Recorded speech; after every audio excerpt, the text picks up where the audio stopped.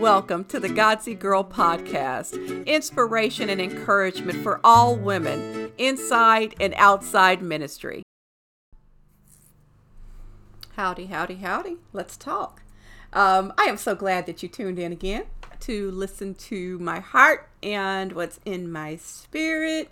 And today, I'm glad you tuned in to hear some of my responses to some of the things that I have been hearing, seeing, I'll say discerning, but not supernaturally. But I look at stats. I see how people come to my podcast. I see how people come to my blog, like what led them to me, that kind of thing. What did you search for? What website sent you to me? That kind of thing. And so today I'm really going to talk about something that I'm thinking, man, Lord, I'm no expert on. But then I figure, who is an expert on anything? I mean, really, think about it. Even doctors, the doctor that you go to get your shots, that person is not an expert, okay? That he's practicing medicine. She's practicing medicine, but they are not experts. Give me a break. If that were the case, we'd all be walking around well all the time. So I am a practicing wife. And so I see that a lot of people are coming to, especially marriedtoapastor.com, because they're interested in an interesting subject. Are you ready to hear what it is? Okay, wait for the pause. Okay, it really wasn't a pause. I just had to cough. Oh my goodness, the allergies in Missouri are running rampant, or I should say the allergens. So bear with me. But anyway, here's the topic. People come to my site somehow when they Google duties of a wife. What? Say what? Huh? I don't understand, but that's where they come to. That's what I should say, type into Google or some search engine. That's how they find me. And so I said, you know what? I'm going to talk about it from my perspective, because again, I am not perfect. My husband would be the first to tell you that I'm not perfect, but he would also be the first to tell you that I strive to be. And I think what it is the longer you're married, you realize that the things that are deficits are not as important as the strengths that you bring to the marriage and to the relationship. So I have my weaknesses and he has his, but oh my goodness, I know that I have so many more benefits being married to this sweet, sensitive soul than the deficits. So, hey, that's the 80-20 rule. 80% is what I wanted, what I prayed for. And here's the thing, what I needed. Okay, because some of the things I didn't want, but you know what? I needed those things in my life. I needed some of the things that he brings, some of the things that are part of his personality are like spiritual sandpaper, just kind of working at some of my issues and deficiencies and incompetencies, and they just rub. And I think of it like a diamond, because as I learn to not be responsive and be a jerk about those things, guess what I'm learning? I'm learning patience, and it's not always easy. I think I'm going to create a t-shirt that says that, working on patience, and maybe parentheses, having a hard time or something like that. But that's how you get patience. The Bible talks about that the struggles that we have, they produce patience in our lives. So patience is not something that you can buy or something you can just have. It comes through struggle. It's like muscles. Muscles are not something that I could buy, or else, honey, I would give you my debit card today. But no, it's muscles happen when we work them, when we exert them, and those little tears in the muscle creates this strength. And that's the same thing with patience. So I tell you, no perfection in my house. All right. Just want to tell you that. So I wanted to talk about just the duties, and the way that it comes through, and it's come through several times, is wifely duties list. So let's have a stab at it. Let's see. And I would love to hear your feedback. I think that, in my opinion, one of the duties of a wife is, number one, to be a helpmeet. I think that we are designed and created to be a helper. That's why I think we can lean into that area of nagging so easily, because we're not really nagging. It's not our intent. We're trying to help you, we're trying to help our husbands. So I think you definitely have to embrace that part of you. I know that it's all about in how you approach them and how you share that information with them. There's certain things that I could tell my husband in a certain way that will shut him down. He will not do it. He will get offended. He will get defensive. I've learned that through the years. But it's all in the way I come to him. And my husband is so logical that sometimes I just say, hey, I'm being a helpmeet. Take the meat, leave the bones. I'm just trying to help. And when I say that to him, it just kind of disarms it and de-escalates a bit. But then I have to know too when to shut my big mouth and find a way and a time to tell him whatever it is I need to tell him. And it is hard to sit still when you know something needs to be taken care of, or when you know something needs to be addressed. It is almost impossible to sit still and wait for the right time or wait for the release of the Holy Spirit to do it. But you have to do it because your whole job and your role is to be that helpmeet. You're helping him, and you can't help somebody unless they let you help them. So you got to create that environment so that he will want you to help him. Okay. And that's all in the way we treat him, because about that male ego. It's big. It's massive. And it's a thing. So we have to be very sensitive to that. And especially in the African American community, a lot of men were raised by women. And with that, they might see our helping, quote unquote, as an extension of their mom or their mom nagging. And sometimes that's not the best scenario for a husband and a wife. So you are a helper, but be wise in how you help. Okay. Secondly, I think a wifely duty is to create an atmosphere for the home. I really do. I think that it's something, even when I am something of a Christian, I don't want to say a feminist because that has such a negative tone, but I don't believe that men are any better than women. I just believe that God created a different order and then the world adheres to. And so there's a structure in the home. I don't think that his opinion is any more important to me than mine or any more right than mine is, but there is a structure. There are certain gifts that God has given us. And one of the gifts I have learned with women is our influence. You've probably heard me talk about it before, is that we have a certain gift of influence and intuition that we can create a home environment. I'm telling you, we can make it or break it. A few weeks ago, I was so stressed out just by life and had some struggles at work, and I was just stressed. And I tell you, my whole family felt the reverberation of that, even though I didn't want it to be that way, but I was just so depleted, and I had to start getting up early and spending time with God to turn that thing around, because I was really becoming a beast. I really was. I was just grouchy. I was distant. I was quiet, and I changed the whole thermostat of my home. And I realized it a little bit later. And once I was into it, and I'm like, oh, I got to snap out of this. So we do set the home environment. I don't care what anybody says, like it or not. Because, there's this historical picture of the male coming home from work. The wife is a homemaker, and the man comes home from work, maybe in a Norman Rockwell picture, I don't know. And the man is a bear, but it's something about the mom that brings that peace. Okay, I got a funny analogy. Think of Archie Bunker. If you're old enough to know who Archie Bunker was, think of Archie Bunker. He was a booty head, right? But it was something about Edith that balanced him out, and she set the tone for that house. Because if she didn't, the Jeffersons would have never come over there. Okay, I'm getting way too deep, but if you're old enough, you know what I'm talking about. So we have a way of trumping whatever is coming into that house and making that environment what we need it to be. So it's part of your responsibility as a wife to make sure you're aware of the temperature that you're setting. Okay, very, very important.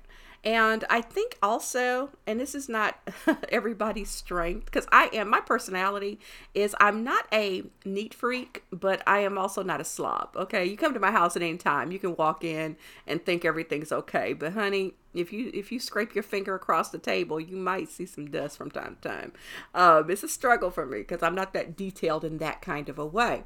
But I do believe we do have to keep order in our home in terms of keeping it neat, keeping it presentable. It always has to be a solace for him and for us. And here's another thing. If you're listening and you're thinking, she's doing all this talk about the woman and the wife and the blah, blah, blah. Hey, there are people talking about the husband. You go listen to those. Okay. This is really my call. My call is to encourage women and to talk about women. And I do sometimes feel that with the power that God has given us, and I'm serious, we have power as women, that when you start doing the right thing, you'll turn that joker around, okay? And he'll start responding to you so differently. So that's why I always talk about from the woman's perspective, because I feel like we have a lot of responsibility. And we have a lot of influence, okay? So I say that it is our job to kind of keep that home not only spiritually and emotionally nice and cozy, but also, try to keep the dust off the table. Make sure he always has the clothes he needs if he's, not going to wash them. And in my home, I do all of that stuff, and I'm okay with it. When I first married him, I was a stay-home mom for quite a while and raising my little boy. And my other boy, I was raising him too, but he was older, so he really didn't need me as much. But I really took on the role to do everything, because my husband was such a good provider. I just did it all. And now that I have a career and a couple of side hustles, I wish he would do more, but that wasn't our deal. And I'm not going to change the script on him because I'm very, very, very, very well provided for. So I do believe it is our responsibility, even if you have to hire somebody to come in and do stuff, which I've done from time to time. Make sure that your stuff's presentable when he comes home, because you know what? It's a reflection of you. I don't care if you have a neighbor walk in. If your house is a mess, it's just the way we're set up. We're booby trapped. If your house is a mess, they're going to look at you. They very rarely will look at the husband and say, oh my gosh, do you see his house? Oh my gosh. No, it'll be you that they're going to look at sideways. So go ahead and just own it and take responsibility for that. I think another thing that is part of our wifely duty list is to manage our moods and our emotions, because I think that it's a duty for us to not respond in the moment on every single thing. We have to have enough sense and have enough, commitment to self-management that we don't always be an emotional wreck. There are certain times a month we are. Come on. And I'll be honest, I tend to be quieter during those times because I know that I can bring the heat, right? So it's our duty to not let our families become victims of our moods. All right. It's hard. I know none of this is easy. And again, I'm striving. So not perfect in all of this. All right. And another thing is, I feel like it's our duty, if this is the way your house is set up. Now, everybody's house is not set up the same. Some men cook better than women. But I feel like as a wife, my personal duty, if your house is set up that way to where you're doing all the cooking, make sure, and if it's not that way, hey girl, high five through the airwaves. I wish. But if not, and it is you rather that's doing it all, make sure the dude's got food to eat. Okay. When he comes home, I know you've worked. I know you're tired, but I'm telling you, use your influence. When you come home, have his meal ready. Have it waiting for him. And part of it has to do with too, I'm in a situation where my husband's a great provider. I'm serious. My money is pocket change and he takes good care of me. So the least I can do, because he cannot cook, is to make sure he can eat. And I do that religiously. That is what I do. That's my boogie. And so for me, that's what works. And I know some of it sounds so contrary to what is popular in today's culture. I really do, but it's what I believe works. I think that our culture as a society in the States has gotten messed up to some degree because we thought we could have everything as women. And the truth of the matter is there are some things that we are just anointed and gifted to do.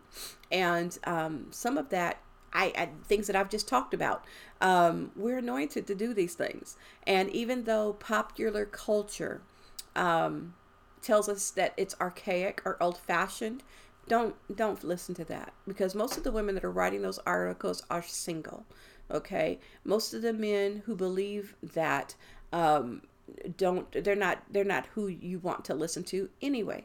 So I just think that, these are things that we have to be aware of. Okay, that's all I'm saying. All right, another thing I think is a duty for a wife is to definitely encourage that man. You got to encourage him. Think of Delilah, honey. She had so much influence over Samson, the world's strongest man, and she had him wrapped around her finger. And I knew that when he was over her crib, she wasn't complaining, fussing, rolling her eyes, walking around with her hair all over her head, looking crazy. And so I feel like we have the gift of influence. Use it, and use it for the good. Use your powers for good. Encourage him. I'm telling you, a compliment and some good, yummy talk from you will mean so much more than anybody else that he could come in contact with. Okay, so tell him, good job. You did awesome. Even if you don't feel he did terrific, go ahead and tell him in faith so he can be terrific next time. You know what I mean? Make sure your words are more positive than they are critical, because, oh my gosh, we can tear them down. And there's a part of them that shuts down in men. I've talked to men, I know this, that not all, but these men that I've talked to, there's a part of inside of them that shuts down, that their wife can't ever reopen. It's so much work to reopen it. And so I think that you have to be careful how you use your mouth, and use it to encourage. Okay. Anyway, I think those are the things that I just thought were important, and I hope that they bless you, encourage you. I am in my 50s. I am not perfect, but I've lived a little bit. Okay. I've made enough mistakes, and I've had enough successes to tell you what I'm talking about is right. And if you don't want to do these things, it's okay. Maybe God will work it out on your end. But I know that there is a reason that marriages lasted when people had clear roles. Now, are you limited to that role? No. No, you're not. You can still be amazing. You can still be a businesswoman in charge of everything. But if you don't take care of your house, you're going to be like that old movie Mahogany, and sit and realize that success is nothing unless you got somebody to share it with. So don't be one of those bitter old women that have a lot of money but are alone. Don't do that. Okay. I love you. Let me know your thoughts. I know this was kind of a hot topic, and I'd love to hear what you think. I really would. Okay. God bless you. Thanks for listening. Hey, be sure to check out my shop. You'll hear the clothes on a little bit, and I'll tell you that too. Go to godsygirl.com or shop.godsygirl.com and marriedtoapastor.com, and check my stuff out. Buy my Christian t-shirts. And not only because it's my business, but let's let the world know Christians are here, honey. And the thing that you'll love about these t-shirts are they're size large. So most of them you'll size down a little bit smaller than you would regular clothes, because they're really roomy. They run really roomy, but you'll love them. I promise. God bless you. Thank you again for listening. I love you. Yeah, I'm so glad that you listened. I pray that you'll follow me on Twitter, Godsy Girl, on Facebook, Godsy Girl. And I really do pray that you'll visit one of my blogs, which is godsygirl.com or marriedtoapastor.com. Now you gotta check out the Godsy Girl shop. Lots of good stuff there. And you can find it either on one of the blogs, or you can do shop.godsygirl.com. Thank you again for listening. Please like, share, and subscribe to this podcast. God bless you, and I wish you a beautiful victory walk in Jesus.